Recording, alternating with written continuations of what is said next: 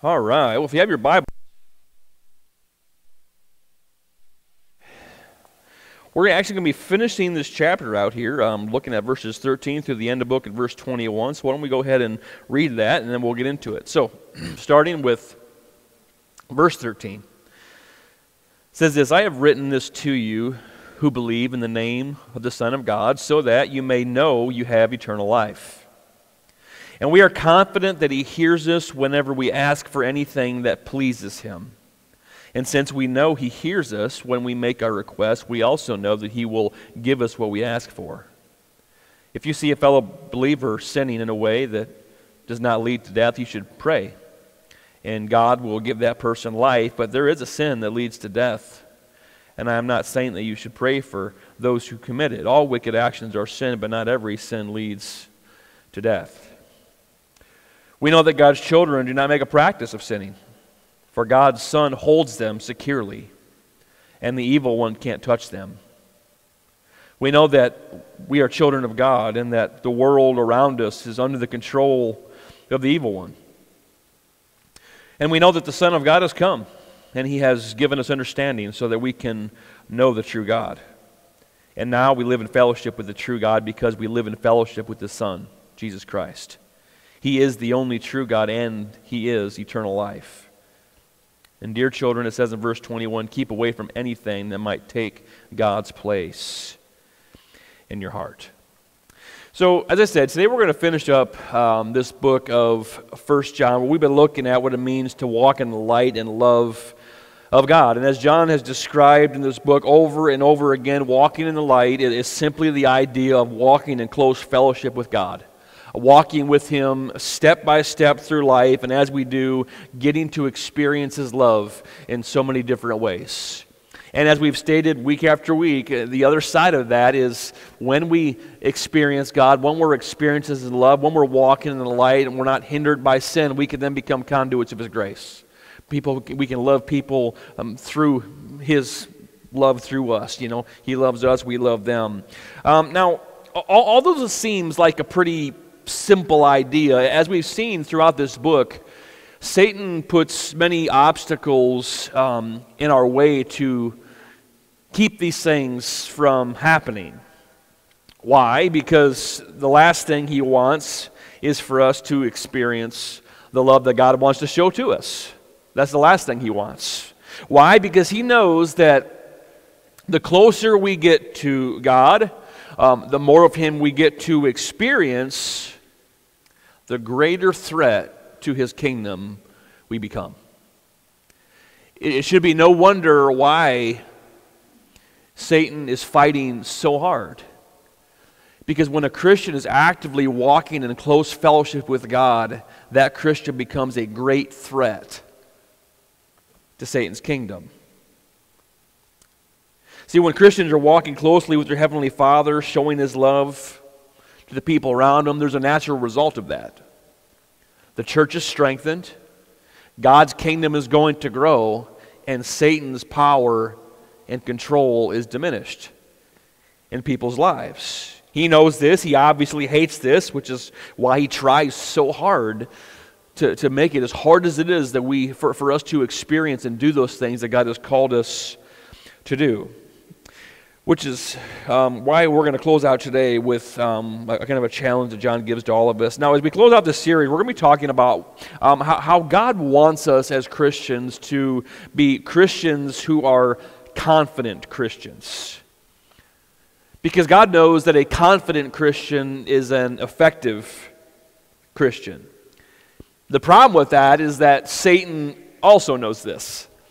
Satan doesn't want confident Christians who are walking around with confident faith in God. He wants defeated Christians who are walking around with doubt and with fear, who are paralyzed by those things and not accomplishing anything. Now, when you think about this idea of confidence, it really is true in so many areas of life that a confident person will be a far more effective, live a far more fulfilling life than a person that lives in doubt. that continually doubts themselves. This is true in the workplace. An employee that is confident in their abilities will outperform an employee that doubts their abilities every time. It's true in a ball field, a ball court, wherever you're at. A team that has confidence will beat a team that doubts themselves almost every single time. Now, when we think about the Christian life, a Christian who lives with confidence will be a far more effective Christian, live a far more fulfilling life as a Christian than a person who constantly lives in doubt. Now, when I say confidence as a Christian, I'm not just merely talking about some sort of self-confidence. I'm not talking about just having confidence in our own abilities, although that's not a bad thing, even as a Christian. What I'm talking about is having confidence in God. I'm talking about having the ability to live out our Christian lives with confident faith that God and His Word are absolutely true. As we'll see, John, as we close out this book, he says, and we know, and we know, and we know. It's the idea that God wants us to live with confident faith, with confident hope. God wants us to believe and stand on His promises. God wants us to have the assurance that He is with us, that He hears us. God wants us to have the assurance that our lives are eternally secure in Him. God doesn't want us to live in doubt. He doesn't want us to live in fear. He wants us to know that He and His Word are absolutely true. Why? Because that really is the road to victory in the life of a Christian. When we believe God in faith and set the course of our lives according to what He has declared to be true, we'll not only experience what He wants us to experience in the present through Him, but it puts us in an incredible position to be used by God. A Christian that constantly lives in doubt and fear is a Christian that's crippled, that can't accomplish anything for the Lord. But a Christian who walks in confidence in God can accomplish literally anything. A woman named Renee Swope said this: self-confidence has limited potential, but God-confidence has unlimited possibilities. It's the idea where the Lord said that He can do exceedingly abundantly more than we could ever ask or think, but that only applies to a Christian who has confident hope in the Lord, that's not bound by fear, that's not bound by doubt. So when we think about that, what would happen if Satan could get in our heads and cause us to doubt God? To doubt His Word, to doubt His promises, to doubt our place with Him, to doubt our salvation, maybe even our future. What damage could Satan do to the life of a Christian if he could get into their heads and take away that confidence and rob them of that confident hope that we're supposed to have, and instead sow seeds of doubt and sow seeds of fear? Well, the answer is that we would live a miserable existence as Christians and would honestly accomplish very, very little for the Lord. Because the reality is the enemy of confidence is doubt. And Satan knows this. The doubt is the enemy of the victorious Christian life. Where does doubt come from? It comes straight from Satan, who the Bible describes as the father of lies. And what we can know is that he's going to do anything he can to sow those seeds of doubt. Now, the question is, how does he have the ability to sow those seeds of doubt? And the answer is, it's only when we're outside of that circle of light, as we've described it week after week after week. When we're in a close fellowship with God, when we're walking in the light and experiencing His love, Satan's voice has no power. Satan's lies have no power because we're in the presence of God and we can experience truth and see truth and know truth for what it is. So it's only when we're outside of right fellowship with God that Satan's manipulations work in our lives, which is why, even though it seems like a strange way to end a book in verse 21, well, I really believe John said it the way he did at the very end. So what we're going to do as we go through this, we're actually going to start in verse 21 and work our way back to verse 13, because to me it'll make a lot of logical sense as we do it, I hope, by the end of this. But as we think about the confidence God wants us to have, I want to talk for a minute about verse 21 and what I want to call the confidence breaker that opens the door to Satan's seeds of doubt. And he says here again in verse 21, keep away from anything that might take God's place in your hearts. Most of your older translations say, keep yourself away from idols. Now, what's an idol? It's essentially, in its simplest form, anything that draws our hearts and focus away from God.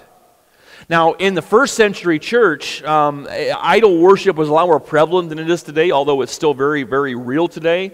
It just looks different. Back then, we think about idols, they were physical things, but the bigger deal was they were places where they would go. It was pagan worship, and when it came to idolatry and these idols and these pagan worship, what was involved in that for a Christian was something that was clear sin. It was things that were very, very perverse and something that Christians obviously shouldn't do. But at John's most basic point, he was simply saying, stay away from anything that is going to take your allegiance away from God.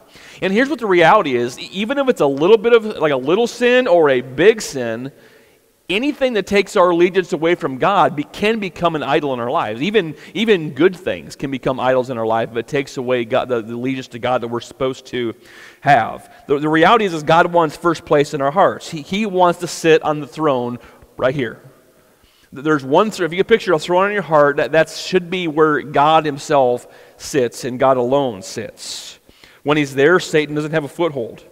But when we allow idols in our lives to take God's rightful place, the natural result of that is sin, which opens up the door for Satan. So what do idols look like in today's world? And again, it's anything that can pull our hearts away from God. It could be things that are just obvious sins, things that we know that are just clearly sins, things that we commit, right? But they also could be simply things that distract us from God's best. See, when we think about sin, there's sins of commission, meaning we do things directly against the Lord. The things the Bible clearly says we shouldn't do, we do, right? But there's also these sins of omission. The idea that when the Bible says that we should do these things, or we should have these things in place in our lives, or these should be the priorities of a Christian, it's when we allow other things to usurp those best things. And really what that does, it brings our hearts away from God because we replace him with other things that rob the devotion that he's supposed to have from him. The point he is making here is simply that incredible confidence is available to us as Christians, but if we let ourselves get distracted by the things of this world and allow our hearts to be pulled away from God, Satan will rob us of that confidence. And instead we will live with doubt, we will live with fear, because he will sow those seeds in our lives. And so I really believe he says this here in verse 21 because this really is the one enemy of everything that he has talked about in this book. It's the enemy of walking in the light, is allowing these sinful things, these things that are drawing our hearts away from God in, because if we allow that to happen, everything we have talked about is impossible. Now, with that settled, now I want to focus on the positive side of these things. Because in here, he talks about a number of things as Christians that we should know. Things that we should have confidence in. And if we can have confidence in these things, it'll absolutely transform our lives as Christians. So let's jump up one verse in verse 20, where he says, "And we know that the Son of God has come, and he has given us understanding so that we can know the true God. And now we live in fellowship with the true God because we live in fellowship with His Son, Jesus Christ, He is the only true God, and He is eternal life." And so John says that, again, here in verse part of 20, "And we know that the Son has come." Now, John was confident in this himself, obviously, because he knew Jesus. I mean, he saw him with his own eyes. John was an eyewitness to everything that Jesus claimed to be. Right, again, the context of this book were these lies in here that was kind of twofold. That some were saying Jesus was a human, but he wasn't God, and some were saying he was God, but he wasn't human. And John's point throughout this book is that, no, he's clearly both, and I was there. Like, I touched him, I saw him eat, I knew he was a man, I saw him die, right? I saw him rise again, but I also saw what he did. I saw him calm the storm with the word of his mouth. I saw him raise people from the dead. I saw him declare people's sins were forgiven. I mean, John knew firsthand that Jesus was who he said he was. If anybody had the authority to testify the truth about Jesus, it was him. Now, through the life of Christ, he has shown us, how we can be forgiven, how we can be restored in our relationship. Because it's not just that John says we can know that he has come, but he says he's given us understanding that we can know the true God. When we think about Jesus, Jesus showed us through his actions as he did the work of salvation through his death and resurrection that he was the Son of God, right? As he did those things, he showed us how salvation works. He showed us exactly what we need to do to be saved. And it wasn't just in his actions, he did it in his teachings. The message of the gospel wasn't something that the apostles made up.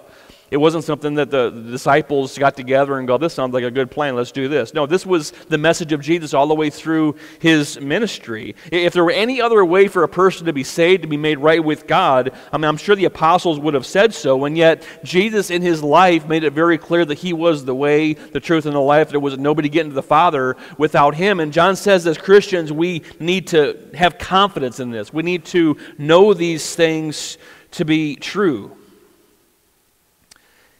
Can you imagine if Satan can sow those seeds of doubt?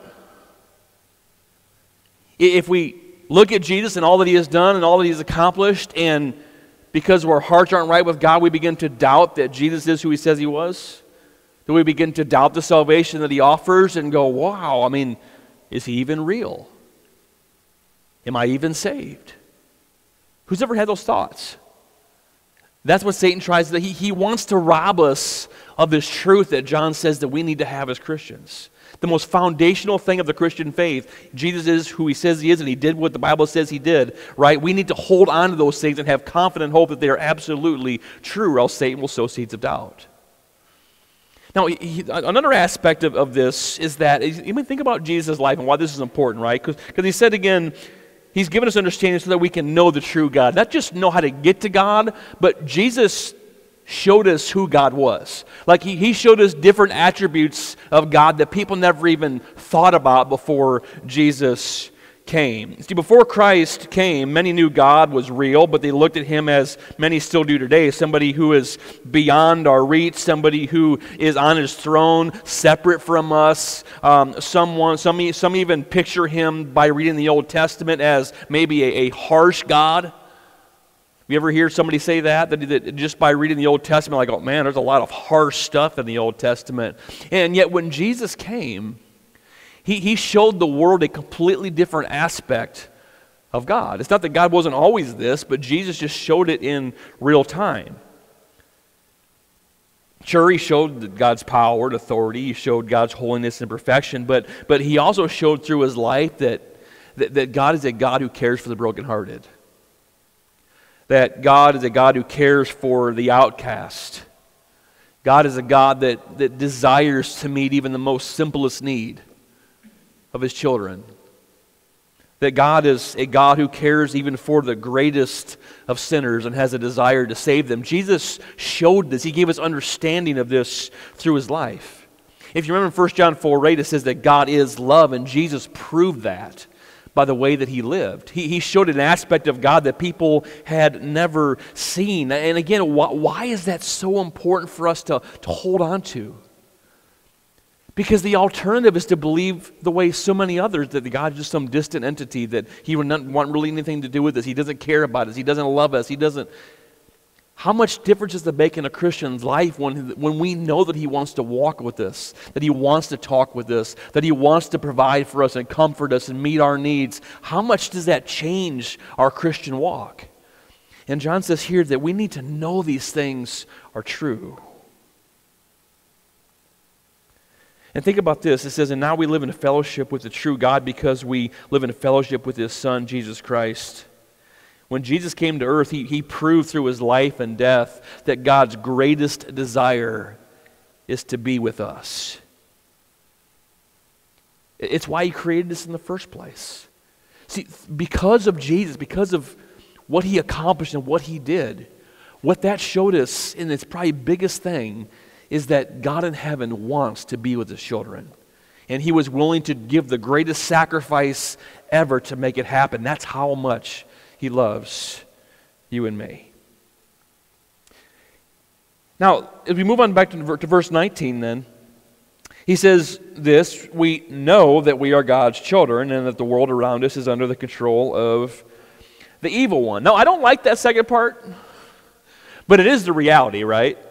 We don't have to look very far to realize that the world is under control of Satan, unfortunately, right? There's proof of it everywhere we look. In fact, we can feel that war waging within us.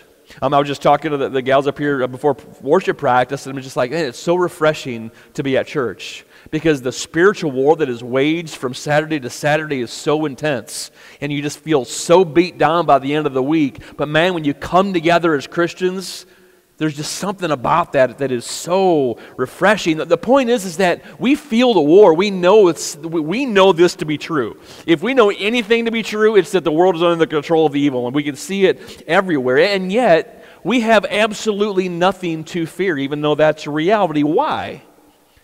Because we're not just some second-class citizen. The Bible says here that we are God's children.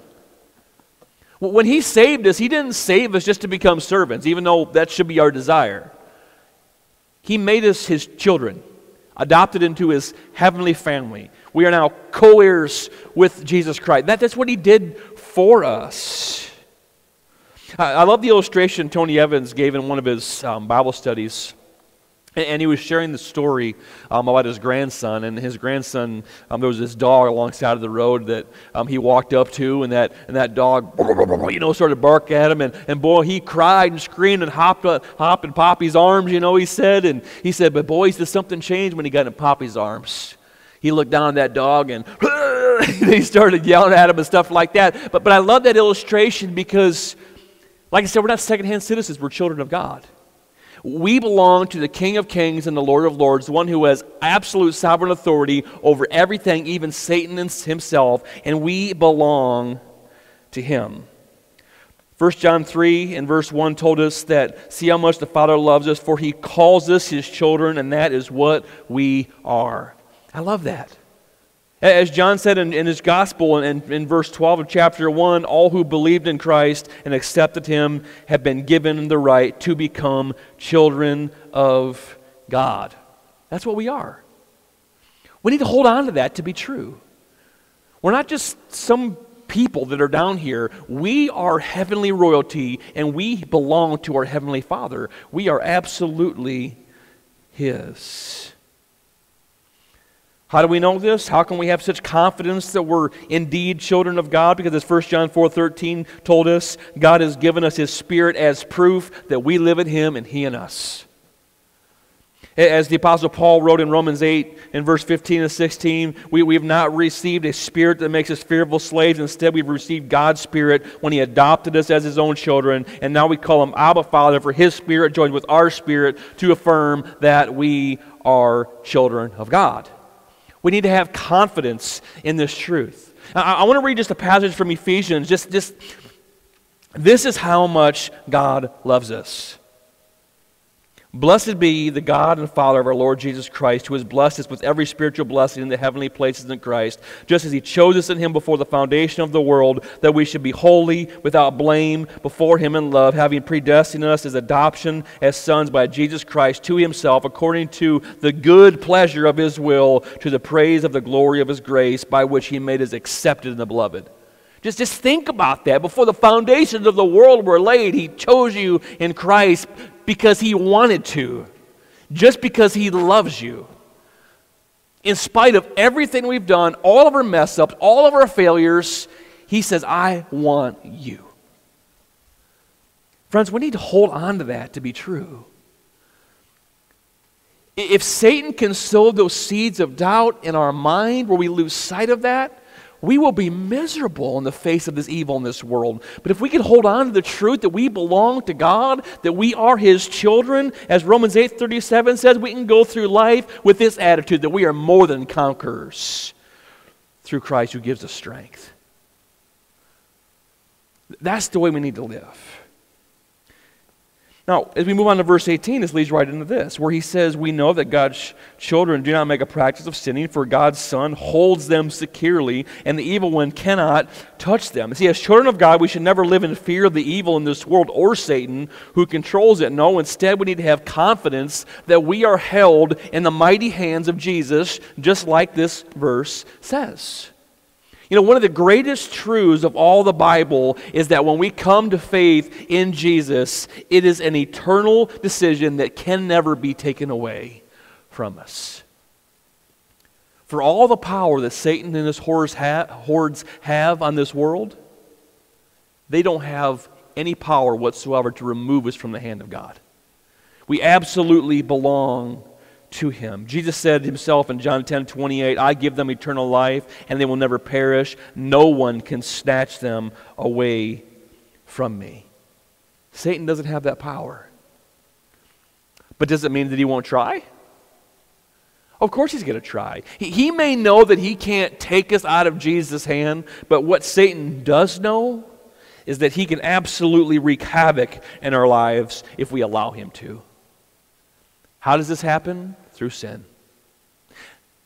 But even there, what a good news it is in 1 John 1:9, where we found out here, even when we sin, if we'll just confess him to God, God's faithful and just to forgive us of our sin and cleanse us from all unrighteousness.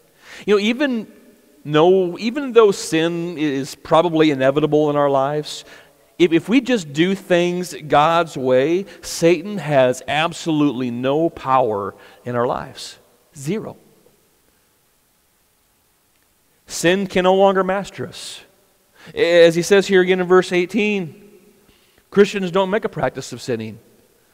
Those Christians who are held in the arms of the Lord, who are in his light, who are in right fellowship with him, they don't sin. At least the idea here is go on sinning and continue sinning without stop sinning, right? They don't sin without any bridle, if you will. It's not the idea of never messing up. It's the idea of just habitually living in sinning and not caring. Christians won't do that are in right fellowship with the Lord. Satan has no power. Again, in 1 John 3, verse 6, anyone who continues to live in him will not sin. In verse 9 of 1 John 3, those who have been born into God's family do not make a practice of sinning because God's life is in them, and so they can't keep on sinning because they are children of God. Satan has no power if we're connected rightly with Christ.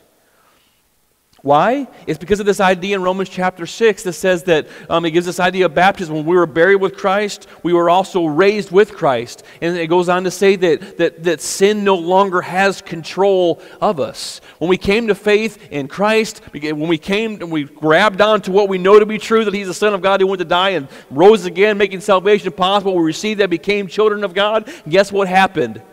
The chains that Satan had on us fell off. He no longer has control. That sin nature that is inside of us can no longer master us as Christians if we will just choose to be rightly connected to the Lord. They can't master us. It's impossible for sin to master us. As Paul said in Galatians 5:16, I say this verse a lot since we've went through it.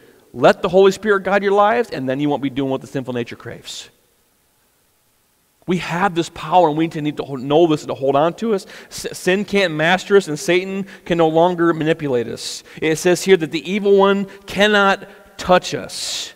Again, it doesn't mean that he's not going to try. It's the idea that when we're connected rightly with Christ, Satan's voice has no power. Why? Because of 1 John 4:4, greater is he that is in me than he that is in the world. We have the Spirit of the living God dwelling inside of us, and that is more powerful than Satan and all of his army combined. We need to hold on to that as truth and have confidence in that reality, confidence in verses like James 4:7 that says, submit yourselves therefore to God, resist the devil, and he will flee from you. When you're facing those temptations, when he's those lust of the eyes, lust of the flesh, the pride of life that we learned about earlier in this book, if we will hold on to these truths when those things come, draw near to God and Satan will flee. We need to hold on to that to be true. Another aspect of something we need to hold on is the idea here in verses 14 through 17 is the idea that we need to have confidence in our prayer lives. That prayer works, that prayer is powerful, that God hears us from his throne, that God moves at the petition of his people. Now, why do we pray beyond because we're supposed to? Right? Like, that's the obvious one, right? Because we're supposed to. But why? Because it connects us with God. It's the portal by which we can access heaven. It's a powerful blessing that God has given to us as His children, that we can connect our hearts with Him. As Ephesians 3 and verse 12 says, because of Christ and our faith in Him, we now have we can now come boldly and confidently into God's presence. But prayer isn't just for us.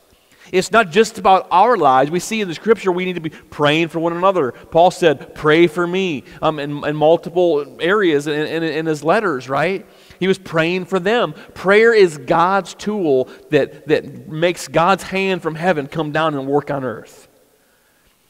For whatever reason, that is the means by which God has chosen to move, by the prayers of His people. If we want God to move, guess what we have to do? We need to ask Him. Remember what Jesus said? We have not because we ask not. And the same is true for the lives of the people around us. God, if we want God to move in this person's life or this person's life or this person's life, we need to pray for them. And we need to trust God and believe that He hears and that He's going to move. Now, is there anything that can affect the effectiveness of our prayers? Absolutely. One being a lack of faith and two being sin. Both of those things have great negative effects on our prayer life. Satan knows this to be true as well, and so guess what he tries to do? Sow seeds of doubt and cause us to sin. Because then the portal that gets us access to heaven, that will get God's move to move here, guess what? It's broken. If he can get us to be faithless Christians who are fallen into sin, this has no power whatsoever. And guess what? He wins. In 1 John 3 and verse 21, remember what John said here. Friends, if we don't feel guilty, we can come to God with bold confidence. You ever had those times in your life where you've just had a rough week, had a bad attitude, did some dumb things, said some dumb things, and then it's time to pray and you're just like, how in the world do I come to God and pray? Like, He doesn't want to hear from me. Who's ever felt like that? See, if we don't allow Satan in, we come to God confidently and boldly knowing that He hears us. Listen to what the psalmist in Psalm 66 said here. He says, come and listen, all you who fear God, and I will tell you what He did for me. For I cried out to Him for help, praising Him as I spoke. If I had not confessed the sin of my heart, the Lord would not have listened. But God did listen. He paid attention to my prayer. Praise God who did not ignore my prayer or withdraw His unfailing love for me. When our heart is connected with God, we can come in faith and have confidence and believe that He's going to move, and He will. 1 Peter 3:7 gives this idea that it's really a warning to husbands about how husbands are supposed to treat their wives rightly so that your prayers might not be hindered. The point, sin hinders our prayer. It hinders the effectiveness of our prayers. However, what if we're walking rightly with the Lord? Well, what if we're connected to Him, connected to His heart, in right relationship with Him? James 5:16 says, the earnest prayer of a righteous man has great power and produces wonderful results. Most translations says the prayer of a righteous man availeth much, is the idea. When we're living in close fellowship with God, we can know that He hears us. If our hearts are right with Him, prayer can accomplish literally anything. As Ephesians 3:20 says, all glory to God who is able through His mighty power at work within us to accomplish infinitely more than we might ask or think.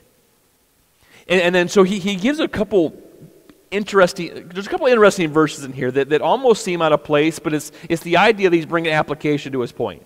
We can know God hears us. We can know He's going to move. But sin disrupts things. Right? And so he gives one example, right? If you see a fellow believer sinning in a way that does not lead to death, we should pray and God will give that person life. Well, let's make one little point. The wages of sin is what? Death. And so he's not saying that there are some sins that are really not that big of a deal. That's not what he's saying. What this seems to be saying is this. As you know, as Christians, we all have issues. Like I struggle with things that maybe you have mastered and vice versa, but the point is we're all struggling. But can we agree that there's a big difference between a Christian who has struggles, who know they have struggles, who are constantly trying to overcome those struggles, to seeking God to overcome those struggles, than the person who is living in sin and doesn't care?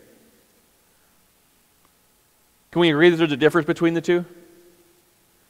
And so what this seems to be saying, again, because he goes on to say that, but there is a sin that leads to death, and really the A, from a lot of the commentary that I've read, the A that's in there really is one of those things that could be in there and it could not be in there. The point is it's not talking about a specific sin probably. It's talking about the idea of a person who has sinned so much and has gone past the point of no return, if you will, that once they get there, their hearts are hardened so bad that prayer, honestly, is probably not going to do much because they've hardened their hearts so bad against the Lord.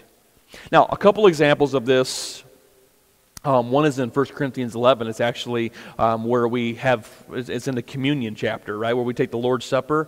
But if you read on in that passage, it's about these people who were clearly sinning. They were making a mockery of the Lord's table, right? They were hogging it all for themselves, and there's people that couldn't take part because they were just being super, super selfish. And Paul says that, and some of these people, because of this, have even died. I think it was Ananias and Sapphira in Acts chapter 4, 5, 6, somewhere in there, where they lied to the Holy Spirit, and they came in and were giving us money. Yeah, we gave it all, and they were actually withholding some, died in the spot. It's the idea that a Christian can get to the point where they have given themselves over to sin so much that they have destroyed the testimony of Christ. And there are times that God will take that person out as an act of mercy. The point is that sin has a great effect on the life of a Christian. We can know when we're rightly connected with Him that our prayers have power because He hears us and He will move, but sin just, it messes things up. But there's one more aspect of this that we can't look past when it comes to prayer. It's where he says here, we are confident that He hears us when we ask for anything that pleases Him. Again, most older translations says when we ask according to His will. Now, I will say this. If a Christian is in their Word, reading God's Word, not allowing sin in their life, rightly connected, can I tell you the natural thing that happens? We pray according to God's will. Because why would we pray for something that's contrary to what Scripture declares? Does that make sense? Have you ever noticed in your prayer time when you're praying something, you ever started quoting Scripture? Like, there's this person that you're just praying for them to be saved. God, your word tells me that you're not willing for any to perish, but that all should come to repentance. But according to your will, God, I desire that person, and I know you desire that person to come to faith in you. Right?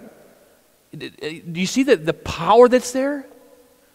Or, man, God, I'm struggling with this sin, but God, your word tells me that sin cannot master me as your children. That I've been freed from the power of sin. So God, by the authority of your word, move. Is there different? I mean, you know what I'm talking about? There's a confidence that comes when we pray like that.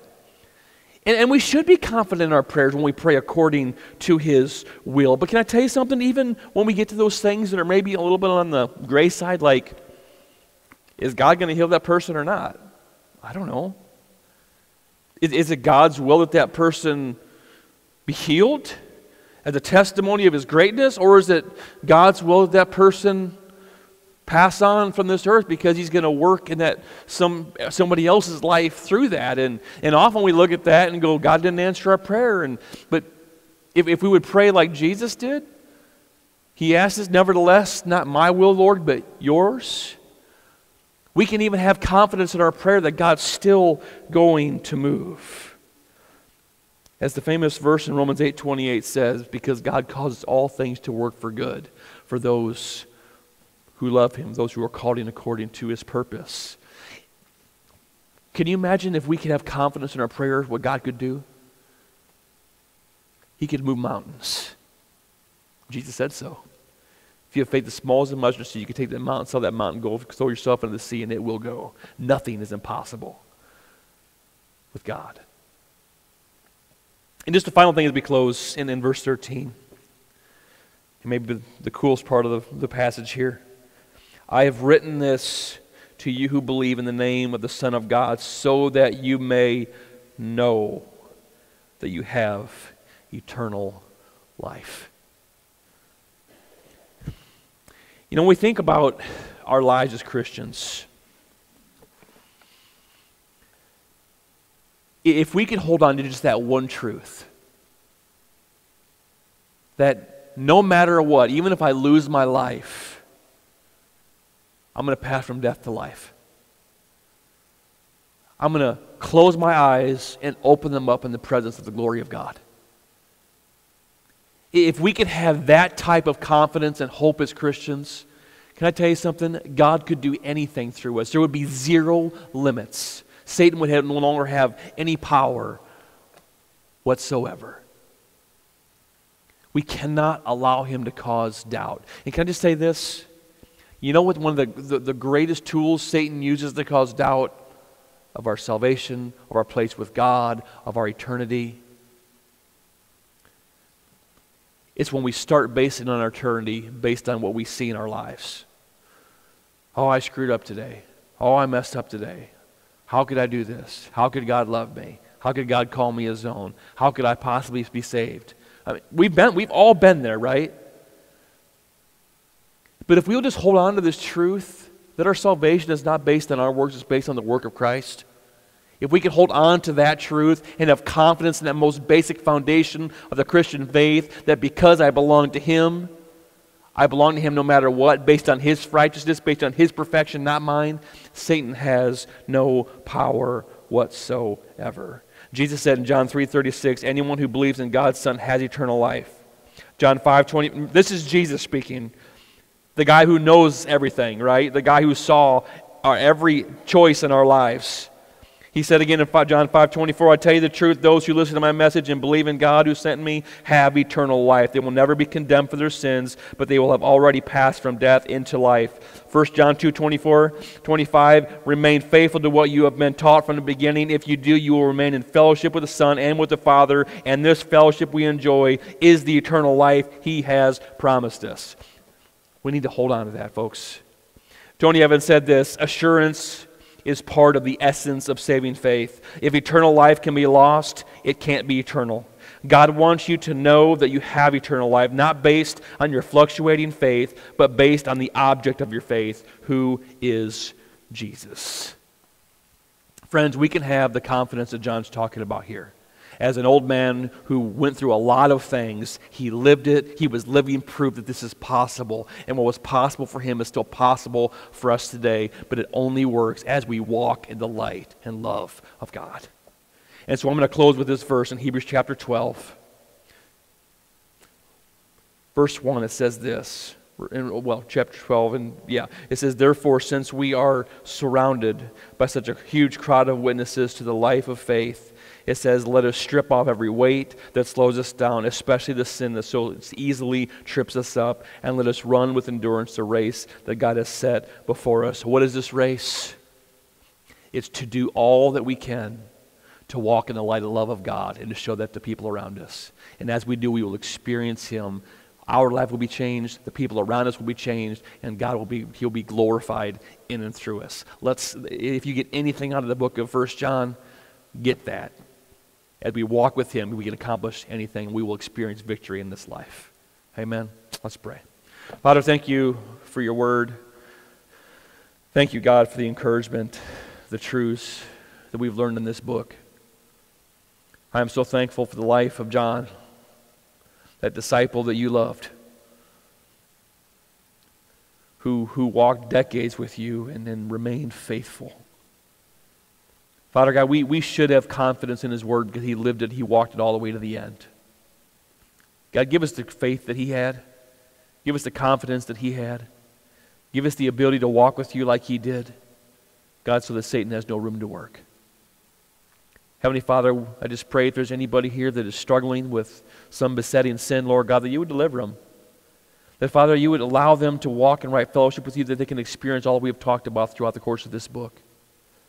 And Father God, if there be anybody listening or anybody that has never made the choice to follow Christ initially, let them make that choice by simply calling out in faith, receiving Him as their Lord and Savior. Lord God, I thank you for your patience with us. I thank you for your grace. I thank you for the victory that we have in you. And it's in Jesus' name we pray. Amen. Amen.